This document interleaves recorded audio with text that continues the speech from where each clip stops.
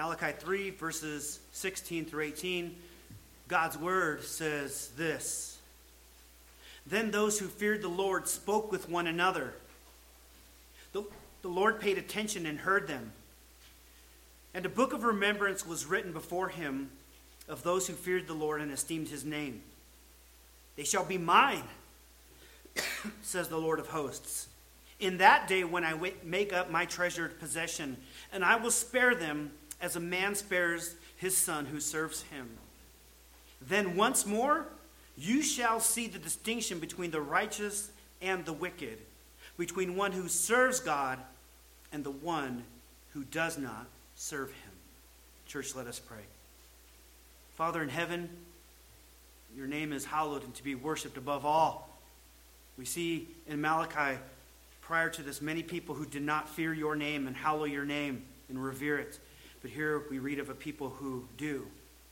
And so, Lord, I pray that you would open us to the realities of what it means to turn from our sin and turn to you in obedience, in faith, and in repentance. I pray that you'd help us to see how delightful it is to be your people and that you would be our God. That there's a distinction coming between righteous and unrighteous people. There's a separating coming between those who serve God and those who do not. There is a final judgment coming in which we are rewarded for loving you and believing in your Son, Jesus Christ, and those who do not are forever damned to the lake of fire. God, these are eternal realities. These are sobering thoughts. May we ponder them, Lord, and when it's all said and done, those of us who believe in your Son, who trust in him, may we rejoice in who Christ is. And those who don't know Christ, God, may they tremble before you, the Holy One, the Righteous One. And may they be given a new birth, God, by you, so that they might turn from their sin and come to Christ as Savior. We pray this in Jesus' name. Amen. Church, please be seated. The sermon is titled, God's Love for Obedience. This is part 2. It is subtitled, The Remnant's Repentance. God's Love for Obedience, part 2, The Remnant's Repentance.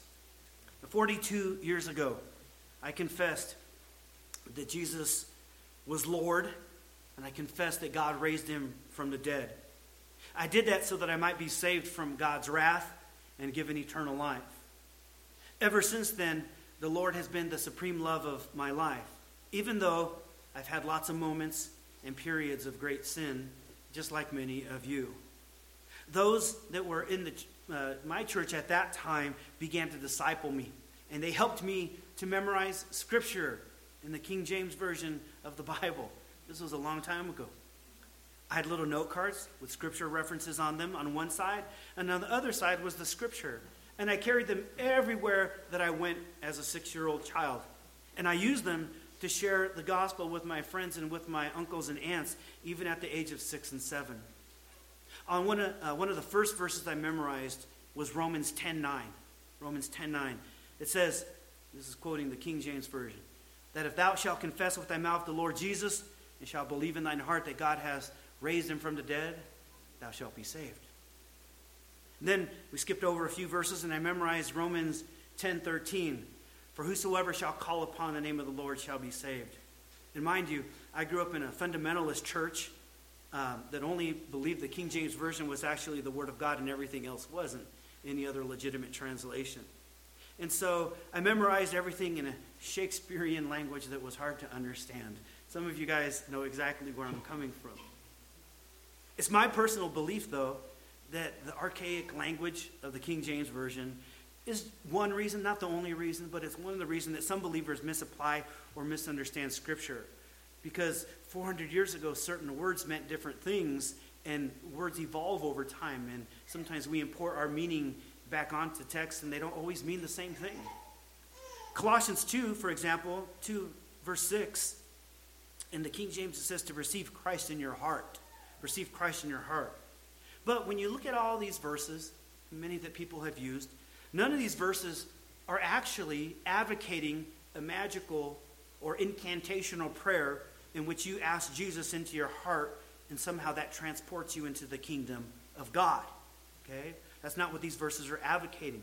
Now, when I came to Christ as Savior, At 6 years old, I remember understanding the notion of death.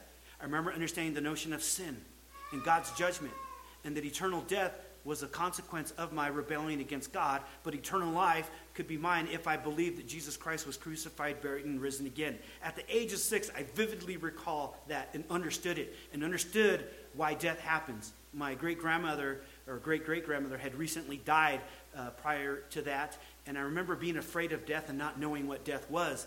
And so when I went to church in second grade for the first time, a Christian church, and heard the gospel, it all made sense of why we die and how we can be rescued. And so I believed that Jesus was my Savior. Okay? Yet right away, even as I'm hearing the gospel, someone told me that I had to ask Jesus into my heart, which is not found anywhere in Scripture.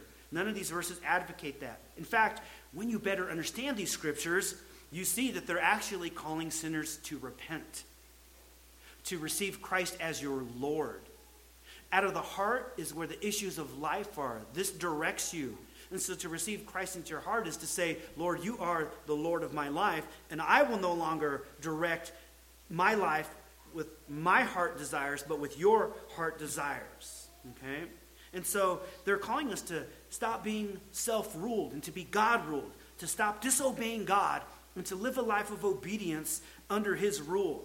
And these verses are simultaneously calling people not just to repent of their sin, not just to give up self-rule and to turn to Jesus as the ruler of their life, but they're calling for people to put faith or trust or confidence or belief in Jesus, trusting him to save you from the wrath to come. And biblically, those are the only two responses to the gospel. When you've heard that you are a sinner and that Christ was crucified, buried, and risen again for you, the only proper response is stop ruling your life. Jesus is now your ruler and master, and then trust him to save you. Repentance and faith. And that's what Romans 10:9 says. If you confess with your mouth that Jesus is Lord or Master, and you believe in your heart, not just your mind, but your innermost being, you believe with all that you are that God has raised him from the dead, then you will be saved. And that's what it means to call upon the name of the Lord, or to receive Christ in your heart. You are receiving him as the master of your life. It is you recognizing and believing that Jesus is your Lord and your Savior, and that he will rescue you from damnation and make you one of his kingdom citizens, make you one of his very own.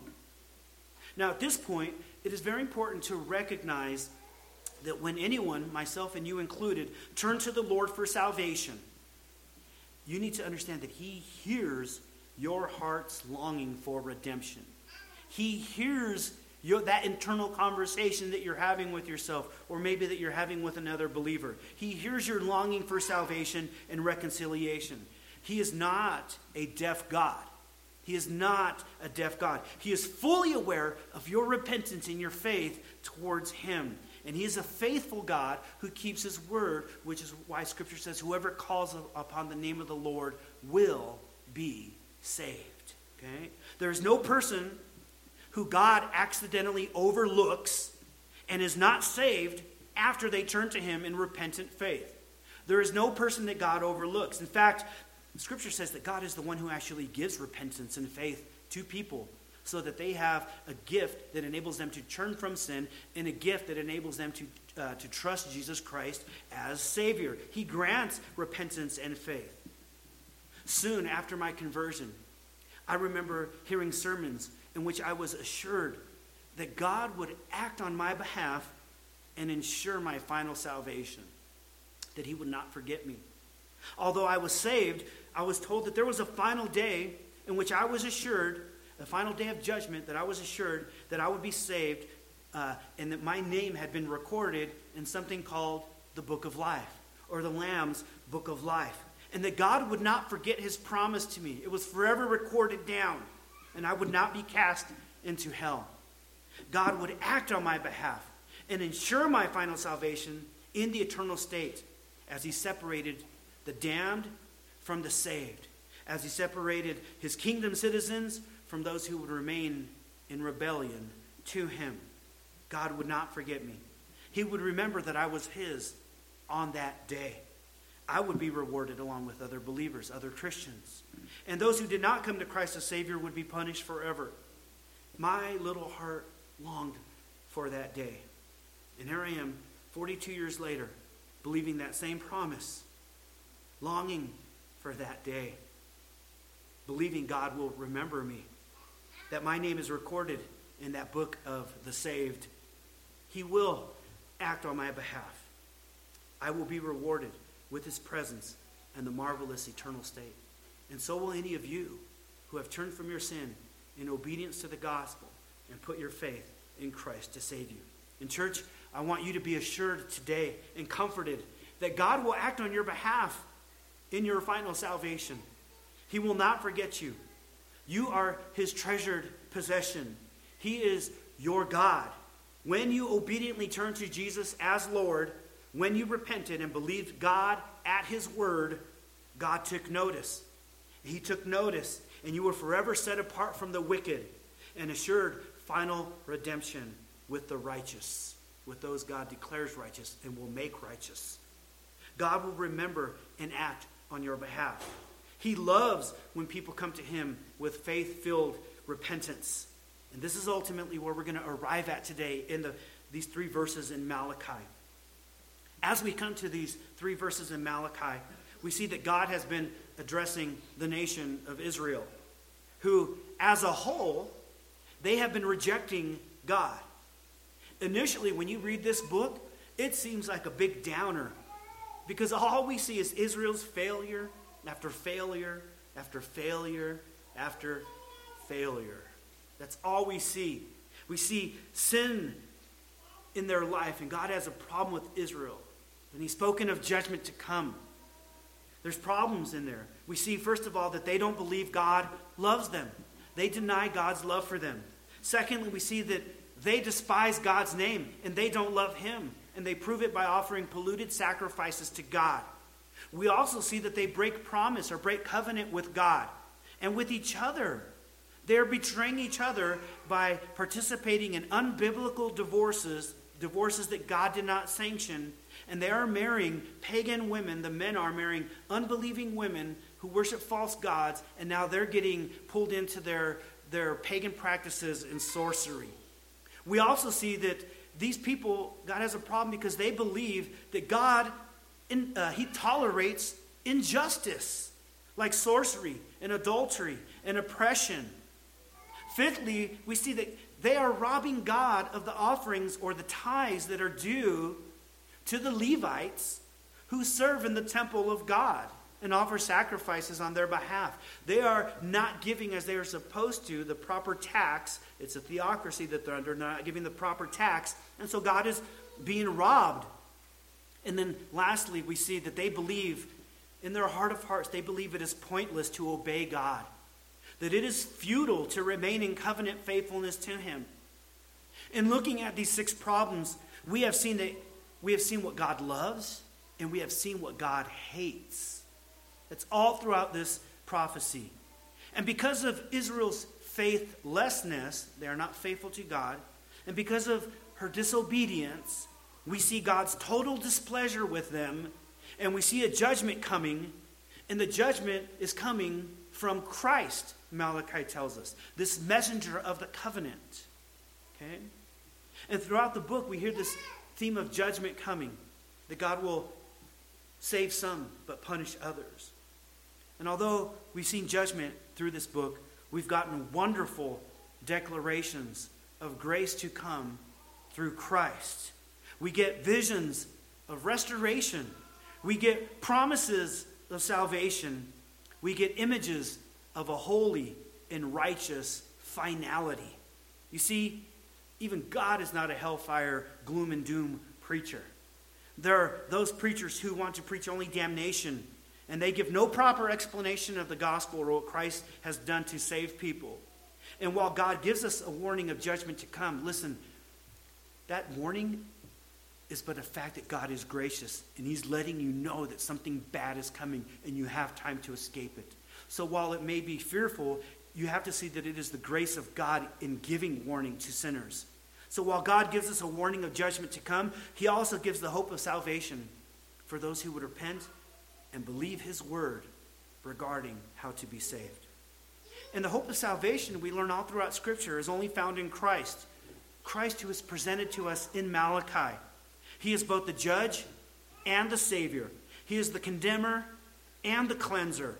He is the messenger of the covenant mentioned in Malachi, who is coming to rescue and reward his people, and then he will curse and condemn those who wage an unholy war of sin against him. And so we are continuing this sixth problem, which kind of transitions us to the end of the book of Malachi.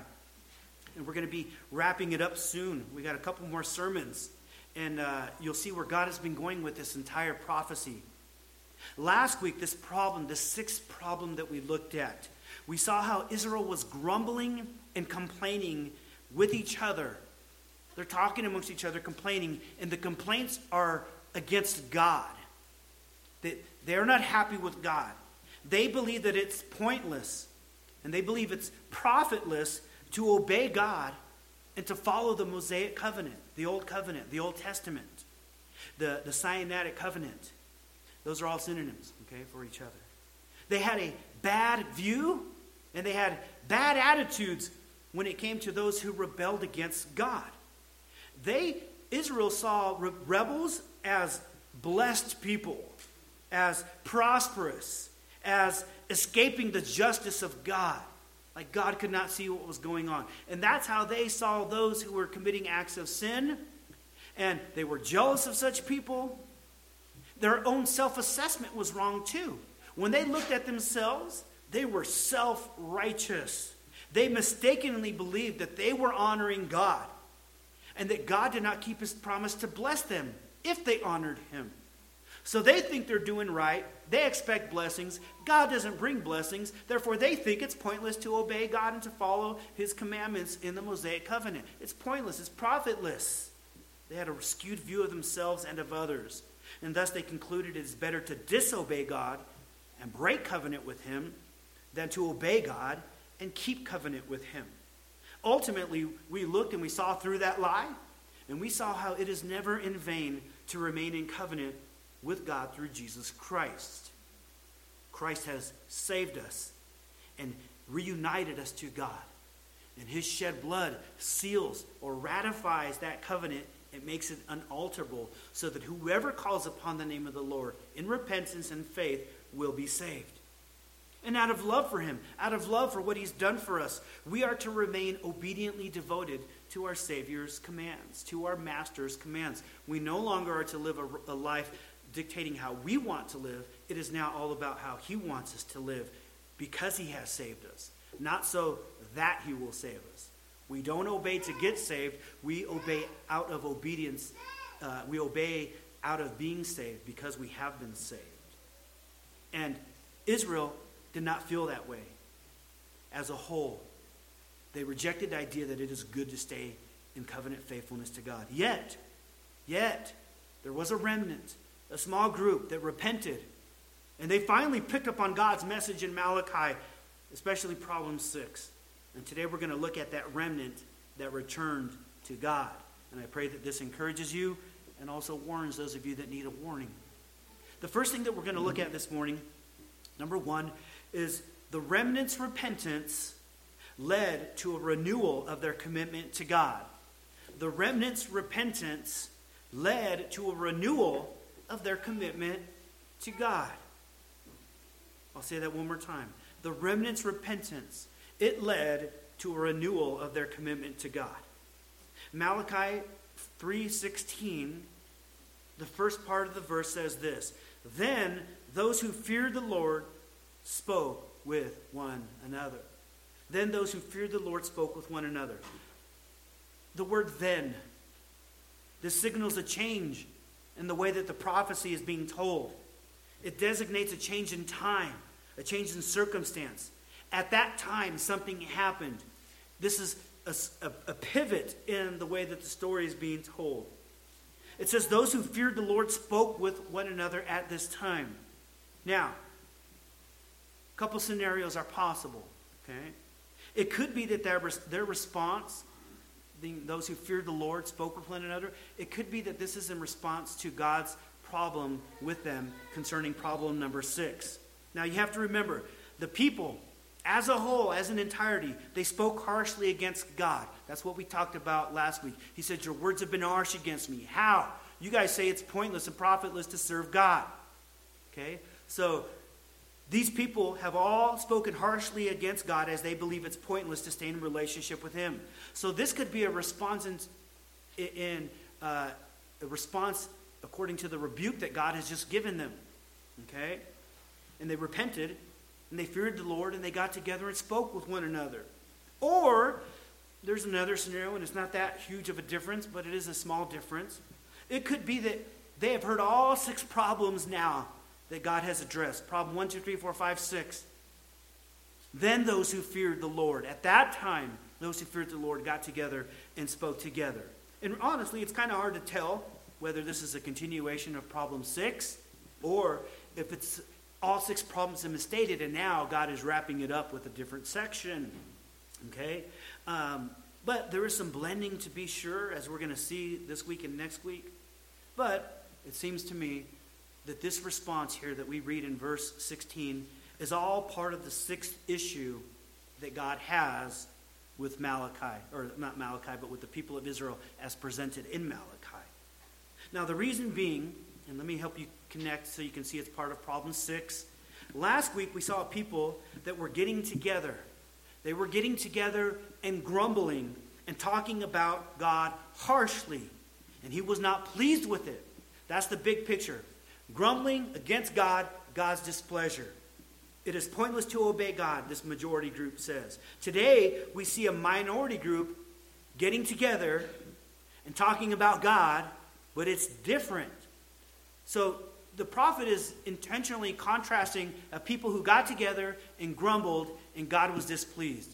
The prophet is contrasting this now against a people who got together, they feared the name of the Lord, and then we see in the rest of the passage that God is going to bless them. So do you see the contrast? That's why I'm saying that this is in relation to problem 6. Not all 6 problems are done, and now the group is responding as a whole. We're still in problem 6, okay? So there's this contrast. And the contrast makes it clear that God loves obedience. He loves repentance, when we see, which we see displayed in this portion of Scripture. When we turn from sin and turn back to God, these people feared the Lord. Feared the Lord. That word fear, this is the 5th time God has used that word in Malachi. The 5th time. It's come up frequently. Malachi is only 4 chapters, and we're not even in chapter 4 yet. So within the first 3 chapters, this is the 5th time God has used that word. God was Israel's master, he says in chapter 1, and their father. And he asks, where is the fear of me? Why don't you fear me? You offered polluted offerings on my table. It shows that you don't fear me. You don't revere me. You don't stand in awe of me. That's what it means to fear God. Yes, there is a sense of being scared of God.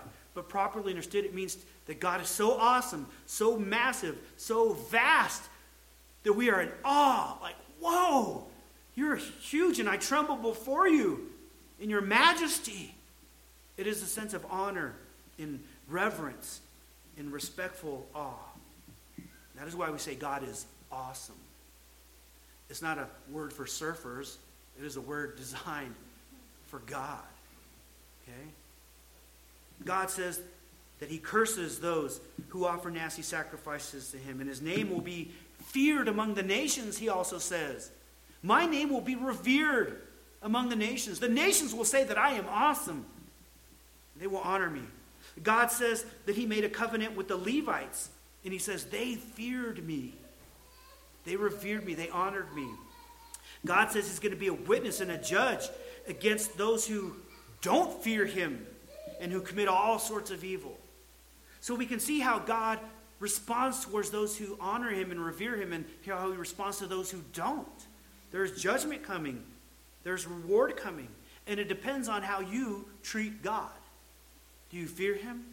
And when it says his name, it means who he is, his person. God's name represents him. Here in verse 16, we see that in a land of people who do not fear God, there's a remnant who have now repented, and they now fear the Lord. They've taken the message to heart in problem 6. And instead of speaking harshly against God with one another, they get together and they speak words to each other. They have some conversations, And Scripture doesn't say what they spoke about, so we just have to guess, right? Well, we can infer some things. We can infer that from the rest of this passage that what they talked about at least contained a renewal of their commitment to God and to love him. They are those who feared the Lord, who stood in awe and wonder. They revered him. That is to say, they returned to obedient covenant living. That's what it means to stand in reverence of God. He is your Lord. He is your master. You return out of your sin and to him. Thus they heeded the message of the Lord and gave attention to his words. We know the description of everyone who didn't fear the name of the Lord. So if they now fear the Lord, then we can infer that they are doing the opposite of what all the other people are doing who don't fear the Lord. Does that make sense? Okay.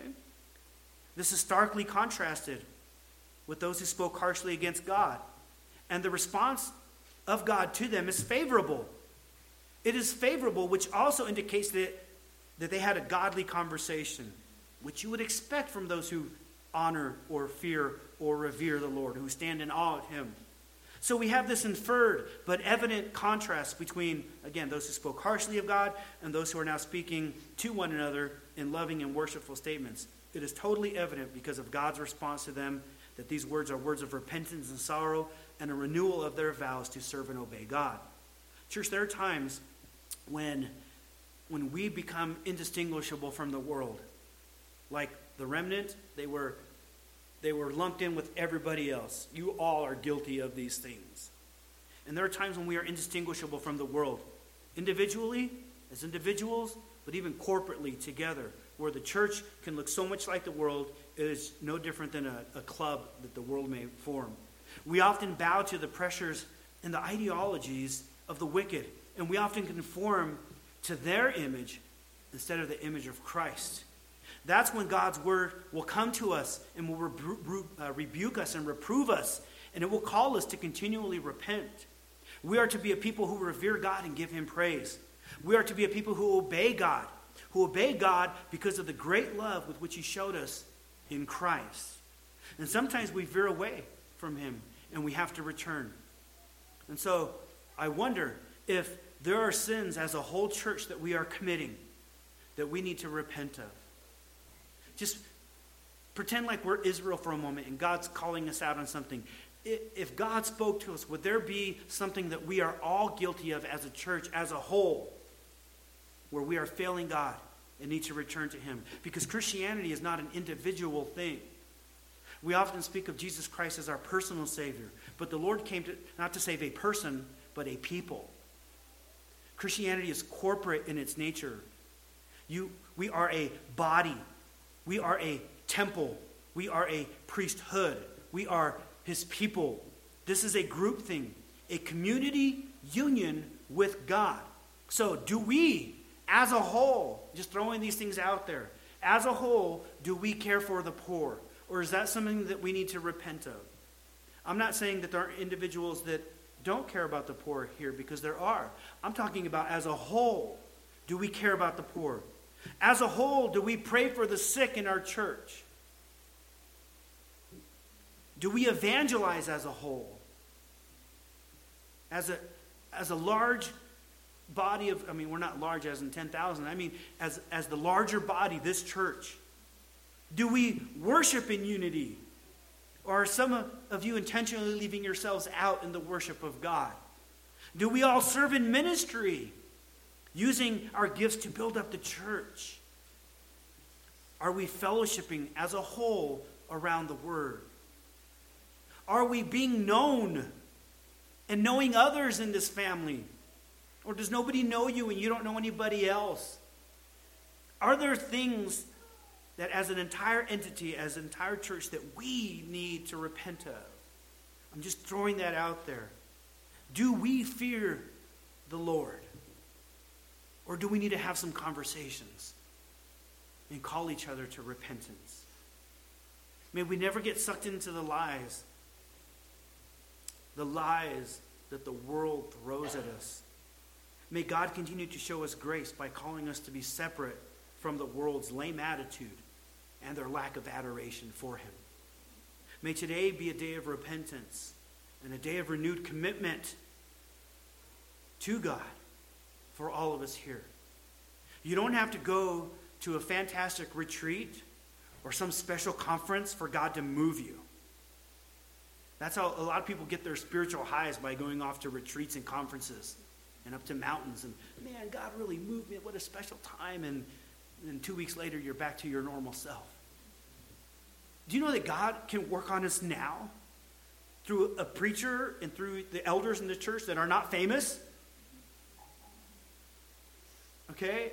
Your normal, average Christian has been in the church for a couple thousand years, has been built up by just average preachers. It doesn't have to be Bodie Baucham or John MacArthur or John Piper. As much as we owe to those people for helping us to see some amazing things, God builds up his church in just ordinary, average ways. And God is calling us to repent of whatever it is that's in our life, as a body and as individuals, as a husband, as a wife, as a mother, as a grandmother, as kids. And if you don't have that part of the family, then you yourself, brothers and sisters, it's a time we had some conversations with each other.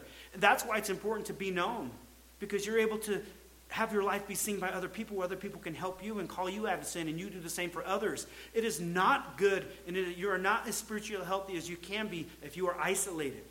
Okay? There was a remnant in Israel that repented and renewed their commitment to God. May it be so with us as well. Okay? Again, this is inferred by the fact that God took note of their words and conversations, which is what we see next. The second point, the first one is this: the remnant's repentance led to renewal of their commitment to God. Secondly, we see the remnant's repentance led to a remembrance by God. There's a lot of R's there. I just noticed that, right? The remnant's repentance led to a remembrance by God. The remnant's, I'm struggling here. The remnant's repentance led to a remembrance by God. And this is where we start to see an amazing grace taking place. In verse 16, the second half, it says, the Lord paid attention and heard them, and the book of remembrance was written before him of those who feared the Lord and esteemed his name. God says, they shall be mine, says the Lord of hosts, in the day when I make up my treasured possession, and I will spare them as a man spares his son who serves him. You remember that folk song we sang a little while ago? This is where it was derived from. The second part of verse 16 says that the Lord paid attention and heard them. He paid attention and heard them. Now, this phrase conveys more than just sound waves bouncing off of the ears of God, off of his eardrums. The Lord paid attention. That is, he inclined his mind. He inclined his mind and thoughts towards them. He was attentive, discerning the meaning of what they said. Discerning the meaning of what they said. Sometimes my wife will ask me, oh man, I'm sorry, honey. Sometimes my wife will ask me if I heard what she said. And I'll say, yes. And she'll ask, what did I say then? And I don't know what she said. I just heard it. I did not discern the meaning. Husbands, help me out. Raise your hand if that's ever been you. All right. Wow, only a few of you. I am in a boat all by myself. I just heard vocal sounds. That is not what God is doing in this passage. God's not pulling a Josh Ritchie, okay? God has fully heard and understood what they are saying, okay? That is what is meant by God paying attention. That is that he heard them, okay? Now, the next phrase is he paid attention and then he heard them, okay? My question is Malachi repeating himself? He paid attention and he heard them. Well, the answer is kind of yes or no, okay? It's conveying some similarity that God heard them, that he paid attention, but the difference is in action. The difference is in action, not just with understanding. Now, as parents, identify with me here, parents, we may tell our kids to go clean their room, and they may not get up and move, right? And we will respond, did you hear what I said? They may have heard the noises. They may have even discerned the meaning of the words as well, but they have not heeded your voice or your words. They have not obeyed them. They have not moved to action. There was no action-oriented response. That's what this word heard is conveying at and getting at. It's not that God obeyed their words, because nobody tells God what to do. Okay? But he listened and responded. He moved. He heard in the sense that it prompted him to action. Make sense? Okay. What was the response? We see next. A book of remembrance was written before him of those who feared the Lord and esteemed his name. God recorded this, figuratively speaking, in a book of remembrance. That is to say, it was logged in the mind of God forever. God will not forget. He is omniscient. He will not forget what they said, but more importantly, because that's not what the text says, it says he will not forget them. He wrote a book of remembrance of those who feared the Lord and esteemed his name. It is a book of remembrance of those who feared the Lord and esteemed his name. If you remember when I taught, maybe you weren't here for then, maybe you're newer to our church, but I taught through the book of Esther some time ago. There was a guy named Mordecai. He was Esther's cousin, but also her adopted father because her parents had passed away.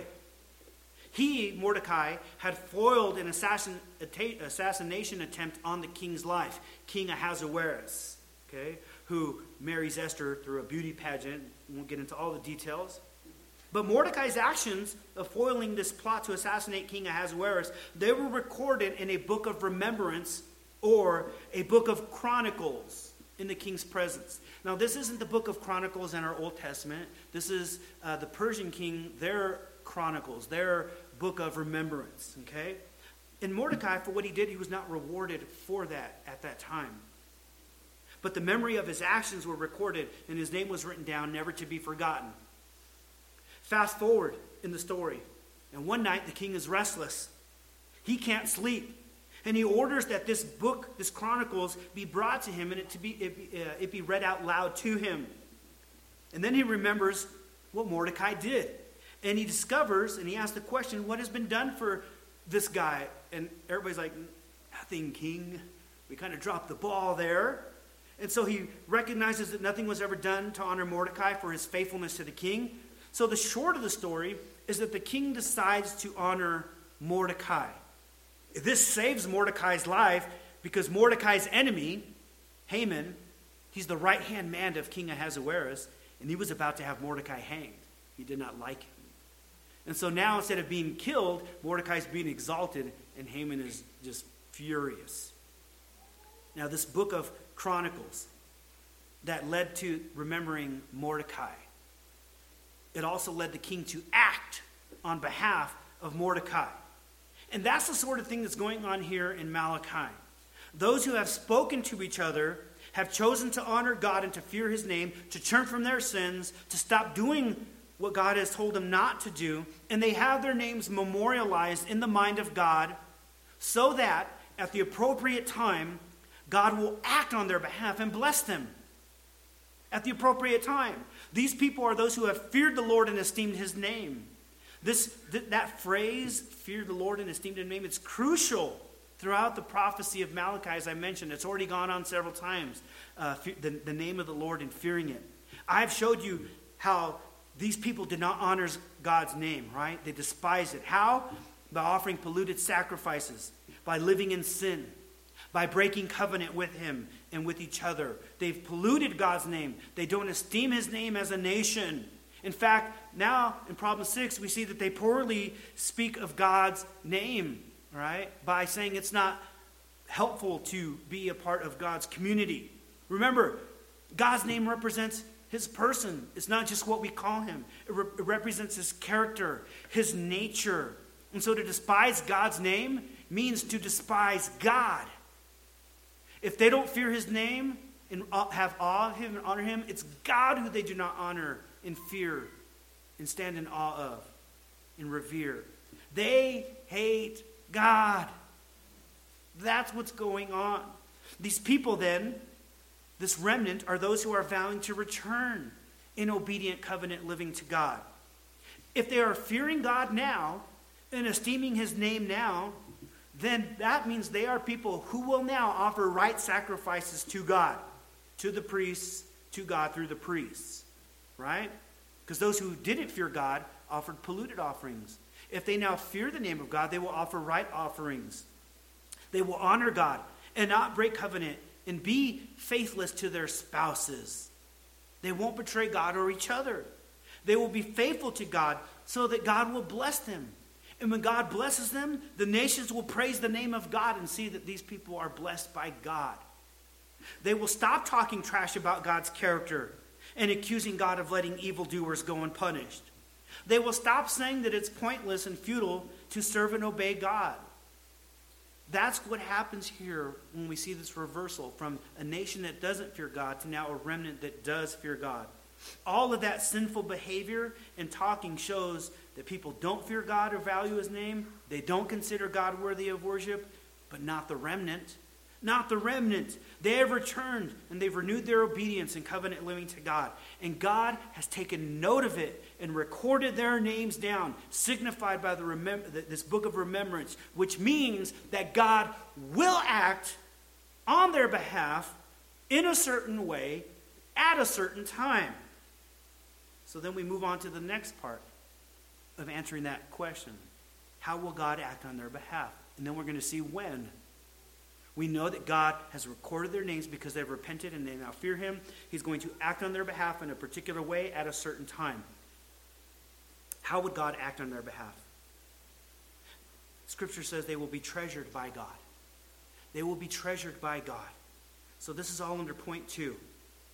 The remnant's repentance led to a remembrance by God. And they will be treasured by God. Verse 17 says, "They shall be mine, says the Lord of hosts, in the day when I make up my treasured possession." Now the theme of Israel being God's people really begins to come into view as we see the affliction of Israel in Egypt. Remember when they were in slavery to the Egyptians? They cry out to God, and he calls them, God says, they're my people. And he says that over and over again. God's delivering of them from Egypt ensured that they would continue to be his ethnic people.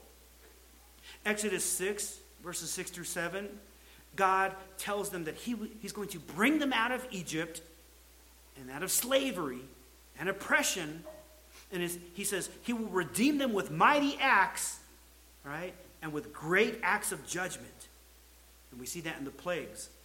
And then verse 7 of chapter 6 in Exodus, God says, I will take you to be my people, and I will be your God. I will take you to be my people, and I will be your God. And our God, of course, is speaking to ethnic Israel. This does not mean that every Israelite that ever was saved and is with God in eternity. Okay? Nevertheless, they would still be special to him, and they would be his people. In Exodus 19:5, God says to Israel that if this is conditional, if you obey my voice and you keep my covenant, my commandments, then you will be my treasured possession. So you have to understand that there's a sense in which Israel is God's, but not all of Israel is God's. Okay? There's a sense in which Israel is generally God's people, in one sense, but another sense in which they are specifically his people or treasured possession, only if they obey his voice and keep covenant with him. So in a general sense, the nation of Israel, ethnically speaking, was God's possession, in that they were selected to be a special people, special agents, by which the entire world would receive the Savior, because Jesus was Jewish. He was an Israelite. Okay? And through their covenant living, God designated through the Mosaic covenant, through all the crazy stuff that they had to do and laws, and it's a complicated system that nobody can adhere to fully. But through that, the entire world could see how God would save people, save sinners, through a substitute sacrifice. And so they were chosen to be his people for that reason. In this sense, all of Israel belonged to God. Yet not all Israel was saved, Scripture tells us. For instance, if you recall when I preached through the book of Ruth, I mentioned that Ruth, she had a father-in-law, and her husband, they were Jewish, But they both died in unbelief. They both died running from God in Moab, in broken covenant with him. They were not saved. They were not God's spiritual people, although they were his physical, ethnic people. Here in Malachi, you have to see that God is making a distinction between his people and his people. His people and his people. Israel is his people. But in this verse, God is specifically talking about those who feared the Lord and esteemed his name, right? That's who he's talking about. It's these people who are going to have their names, only their names recorded in the book of remembrance. And it's only these people that will be the final treasured possession of God. Do you see how it's not all Israel that will be saved, but those who come to God in repentance and faith? God is himself distinguishing between his ethnic people and his spiritual people, between those who are God's people by birth and those who are God's people by faith and repentance. God's book of remembrance will ensure that on a particular day, he will act on their behalf and reward them and bless them. How so? This faithful remnant will be part of his treasured possession. They will belong to God forever. Have you ever had a treasured possession? Something that you're like, oh man, I could keep this forever. Okay? Sometimes we feel like that about our kids. Oh, you're the apple of my eye. Or maybe you had a fancy car when you were a teenager and it was like 20 cylinders, just loud. Right? You're like, oh, this car's awesome. Right? Whatever your treasured possession is, you know what it's like to have something that you treasure as a kid. Okay? Even as an adult. That's how God speaks of us. When? In that day. On that day. There is a coming day. There is a coming day. This points forward from Malachi. This points forward, even forward from our standpoint.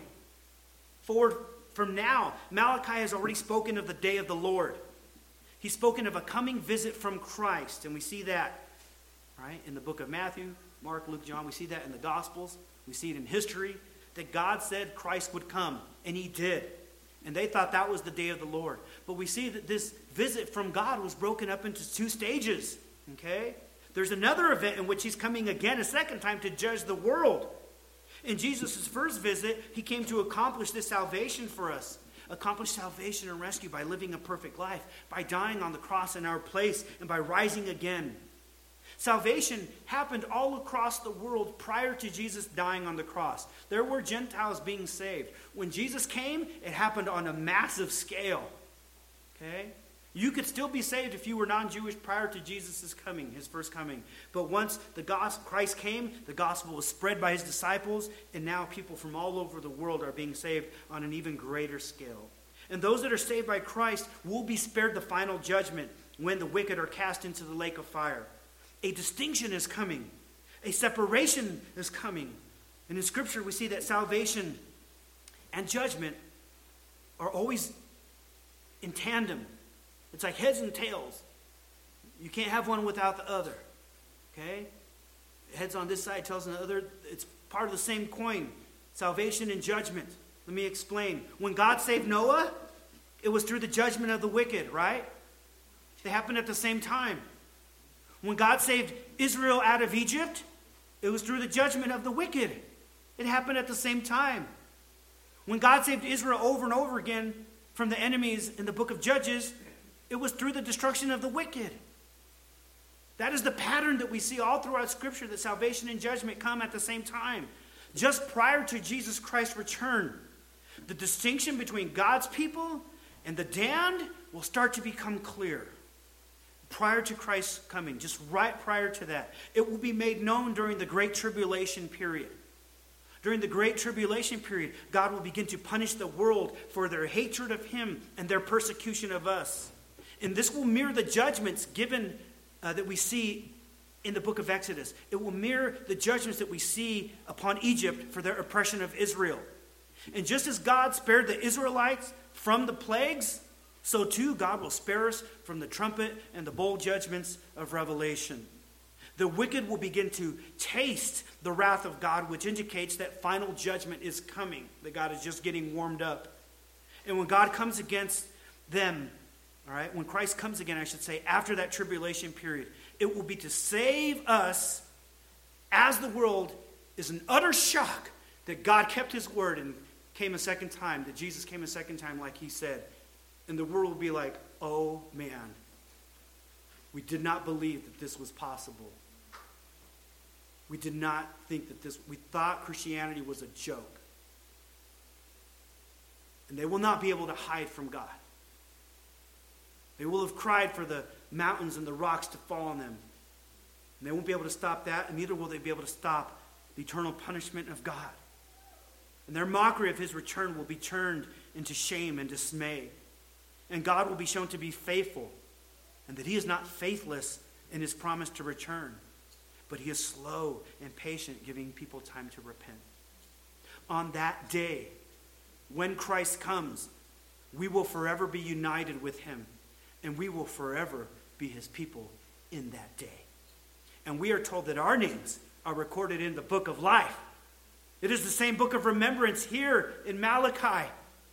The book of life in the mind of God, recorded, and he will not forget that you are there.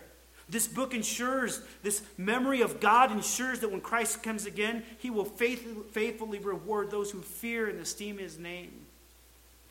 You see, all of Scripture points us to the day of Christ's victory for his glory and for his treasured people. In Malachi, these treasured people that God has remembered, they are part of the true kingdom of God in Malachi. Church, this Scripture is pointing forward to the fulfillment of the new covenant in Jesus Christ. While they are part of ethnic Israel, this remnant, they are part of all believers of all time that will be in God's kingdom. God has already promised that evildoers in Israel will be condemned and judged, but God's grace in Malachi says here there's a day of coming that the faithful remnant will be shown to be God's treasured people. And that includes us as well. We will be shown, believers in Christ will be shown to be his people, and he will be shown to be our God. That distinction will be evident to all, believers and unbelievers. We are his possession now. He is our God now, but a day is coming when it will be evident to all. When God remembers his repentant people, not only will they be his treasured possession, but secondly, we see that they will be spared. They will be spared. Look at the rest of verse 17. And I will spare them as a man spares his son who serves him. This is part of the blessing of those remembered by God in repentance and faith. Through Malachi, God uses this analogy of a man who spares his son who serves him, or a man who has pity or compassion on his son who serves him. We might make a valid comparison to the prodigal son, who was met with delight and joy from his father when he returned home from a life filled with sin. Remember that? He was spared the wrath of his father, and the father threw a celebration for him. Had a servant returned home after mistreating the father in this way, the master, the servant would not have been treated in the same way. He would have been punished. But it is not so with the son who returns home in repentance. And God is trying to communicate the tenderness and pity and compassion he has on those who heed his word and come home to him. We've already spoken of this, but final judgment in the lake of fire is not reserved for those who fear God and esteem his name. The people that fear God and esteem his name in Malachi, again, they're those who've returned to covenant living and proper sacrifice and worship. That does not mean, though, listen, it doesn't mean that we are to place ourselves under the Mosaic covenant. The Mosaic covenant has faded away. All right? That was a law, Scripture says, to lead us to Christ. It was a guide meant to lead us to Christ. So how do we take what they're doing and not do it? Are we going to start offering proper sacrifices? Or are we going to... That was all part of their covenant. Well, yes, we need to offer proper sacrifice, but here's the way that we do it. They were to bring pure and undefiled sacrifices to God as substitutes in their place, as perfect representatives of what they could not themselves do. They could not present themselves perfectly to God, so they had to have a substitute come before them in perfection. They deserved the judgment of God, and so this substitute perfection would die in its place. Therefore, how do we properly worship and fear and esteem the name of God? We come to God and say, God, I can't bring you myself. All I can say is Jesus. please be my righteousness. Jesus, please be my perfection. God, that is how I honor you. Jesus, in my place, honored you perfectly. I can't bring myself to you. I'm filthy. So if you want to properly give God the best, you don't give him yourself because you're polluted. You stand before him with Christ as your perfect substitute. That is how you worship God, which is why every sermon should be Christ-centered. Every song should be focused on what Christ did in his resurrection and death, or helping us to adore God. We worship through Christ. We pray in the name of Christ. It's all centered around Jesus Christ. You have no righteousness, nothing to bring but sin. That is how we properly fulfill and imitate what was going on in Israel, right? That's how you honor God, by exalting the perfect one over yourself. So if we're to properly apply Malachi, that's what it means to come to the Lord and to return to him. For them, they had to return to this covenant living. For us, it means clinging to Jesus as our righteousness and our sacrifice. We stand before him in this way, and thus we can worship God properly, giving him what he deserves, 100% obedience through Christ. We will be spared judgment on that day, and God will make us his very own possession forevermore.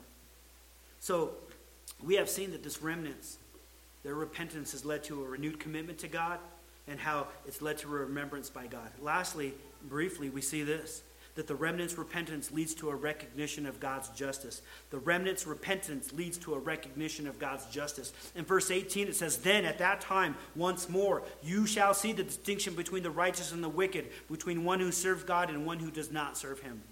Remember the sixth problem of Malachi we're in? They have said it's pointless to serve God and to obey God, and it's vain to walk in his statutes, the Mosaic covenant, because the wicked escape. They go unpunished. They seem to have a blessed life. Today's text has really been a response to their grumblings and harsh words against God. And so the point of all of this, in this verse, this final verse, is to show God to be himself just and righteous. Unlike the claims of the wicked people in Malachi who say God is wrong, he's unjust, he tolerates wickedness. The remnant, they're not saying this anymore. But to make it abundantly clear, God will clearly demonstrate to one and to all that he sees the righteous and he sees the wicked. He knows the difference between the two. He has recorded who has repented, and he has put that in his book of remembrance. He knows who it is. And on that day, his special day, he will make his treasured possession his own, and he will spare them from the judgment. It says, then once more, yet again, one more time.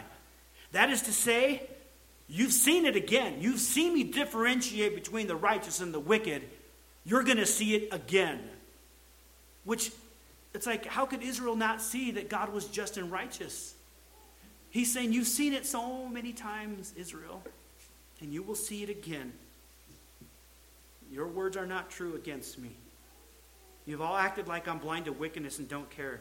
Did you forget the past? Have you forgotten history? Do you remember what happened to the wicked people in Noah's day? Do you remember what happened to the Egyptians?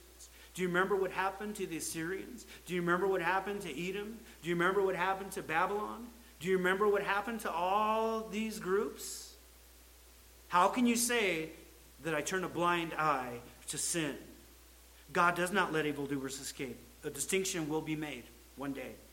And where Malachi goes next in chapter 4, which we'll look at next time, he continues on with the day of the Lord in further detail. A day of wrath when the wicked are set ablaze, and the one who fears his name, they will be blessed. This will undoubtedly set the false accusations straight. Evildoers are not blessed. The arrogant are not rewarded. God is coming to act in finality, and total destruction is coming for the wicked, while total salvation is coming for his people. Church, Malachi was written directly to the people of Israel in their local situation. We have to remember, though, that there is a fuller meaning to this passage. The passage points way forward to the new covenant in which both believing Jew and believing Israel, believing Gentile, I should say, Jews and Gentiles are brought together in one people in Christ. We are part of the nations that Malachi refers to that will offer right sacrifice to the Lord. With the remnant of people from Israel that exist today, because there is a remnant. One of our pastors is Jewish. He's part of that remnant who fear the name of the Lord, along with Gentiles who fear the name of the Lord. We will be merged together and are being merged together to be one treasured possession of God that will be spared the wrath of God. 1 Peter 2:9 says, we as a church, we are God's own possession. That's language from the Old Testament speaking of Israel. Titus 2:15 tells us that Christ gave himself up to purify us so that we'd be a people for his own possession. Simply put, Christ came to make us his own so that we'd obey him and display his glory and be rescued and reconciled to him. The new covenant, which is for Jew and for Gentile, states that God will be our God and we will be his people. That's in the new covenant. Language that reserved only for Israel is meant for all true believers in Jesus Christ. The Corinthians were told that the church is the temple of the living God and that God would dwell among us and he will be our God and we will be his people. So Malachi speaks of God remembering these people who turn to him and are his spared, treasured people. He has in mind believing Israel, but in a fuller sense, he also has in mind all Gentiles, all non-Jews who will believe in Jesus Christ. Malachi is for us, church. It is not just for a people that existed 2,400 years ago. Malachi gives us hope. Malachi gives us warning to never turn away from God. Malachi points us to Christ. Malachi points us to the fact that it is vanity to be in rebellion against God. That's where vanity is found, and it is a blessing to be in obedience to our Lord. It is a blessing to repent and to come to him for salvation. The worldwide distinction is coming, and I pray that you're ready for it. If you're not a Christian, I have 2 commands for you from God. They're not from me. They're from God. Number 1, repent of your sin and self-ruled life. Number 2, believe that Jesus Christ died and rose again to make you his own possession. That's where his blessing is. God has warned you of a coming day in which the righteous will be separated from the wicked. The righteous will be blessed. God is mercifully and compassionately calling you to himself today. Heed his word, and he will heed and listen to what you have to say. Do not harden your heart to the Father anymore. If you're a believer in Christ, then our God is worthy of praise. He is worthy of your highest affection. We belong to him, and he is our God. Let us love him and remain steadfast. Let us obey him since he has saved us. Let us resist turning away from him. Let us renew our commitment to him and to each other. Let us spur each other on and have conversations and continue to direct ourselves towards Christ like this remnant. Let us rejoice that our names are recorded in the Lamb's book of life, that God will reward us upon his return with himself. Let us praise him that we will be spared on the day of wrath. Salvation belongs to the Lord, and he has granted it to us. Knowing that our God is supreme, let us sing another song together of worship to our God, and let us prepare to take communion. Let us pray. Heavenly Father, we come to you in adoration. I pray that you would increase our affection and make it abound, God. Help us to love you over the sinful things that we often crave in this world. God, I pray, Lord, by your Spirit, that you would remind us of the great salvation that we have, that we are your people, we are spared from judgment, we are your possession. Lord, you have called us to this. And we will one day, God, as we will learn next time from Malachi, jump around like calves that have just been released from their stalls. God, we will be free from this evil world and forever living in the new creation with you, the new heaven on earth. No sin, no pain, no sickness, no suffering, no death, no sadness, no rebellion. Just you and us, God, and a beautiful creation. And we will be yours forever, and you will be our God. Lord, we long for that day. But Lord, until then, it's just not your desire yet, because there are people who still need to repent and come to Christ. And so I pray that they would do so this morning, that your word would penetrate their heart, God. That the darkness is in there, that God, you would call light into their heart. The untruth, remove it, God, and put truth in there. A dead heart that's in rebellion to you, rip it out, God, and replace it with a heart that beats for you. These are things only you can do, God. For salvation belongs to you. So I pray that you would work in the lives of unbelievers, that you would work in the lives of your church people. You will renew our commitment to you today for your glory's sake. and out of love for what you have done for us in Christ. We pray this in Jesus' name. Amen. Church, we're going to receive communion. The ushers will pass it out as we sing this next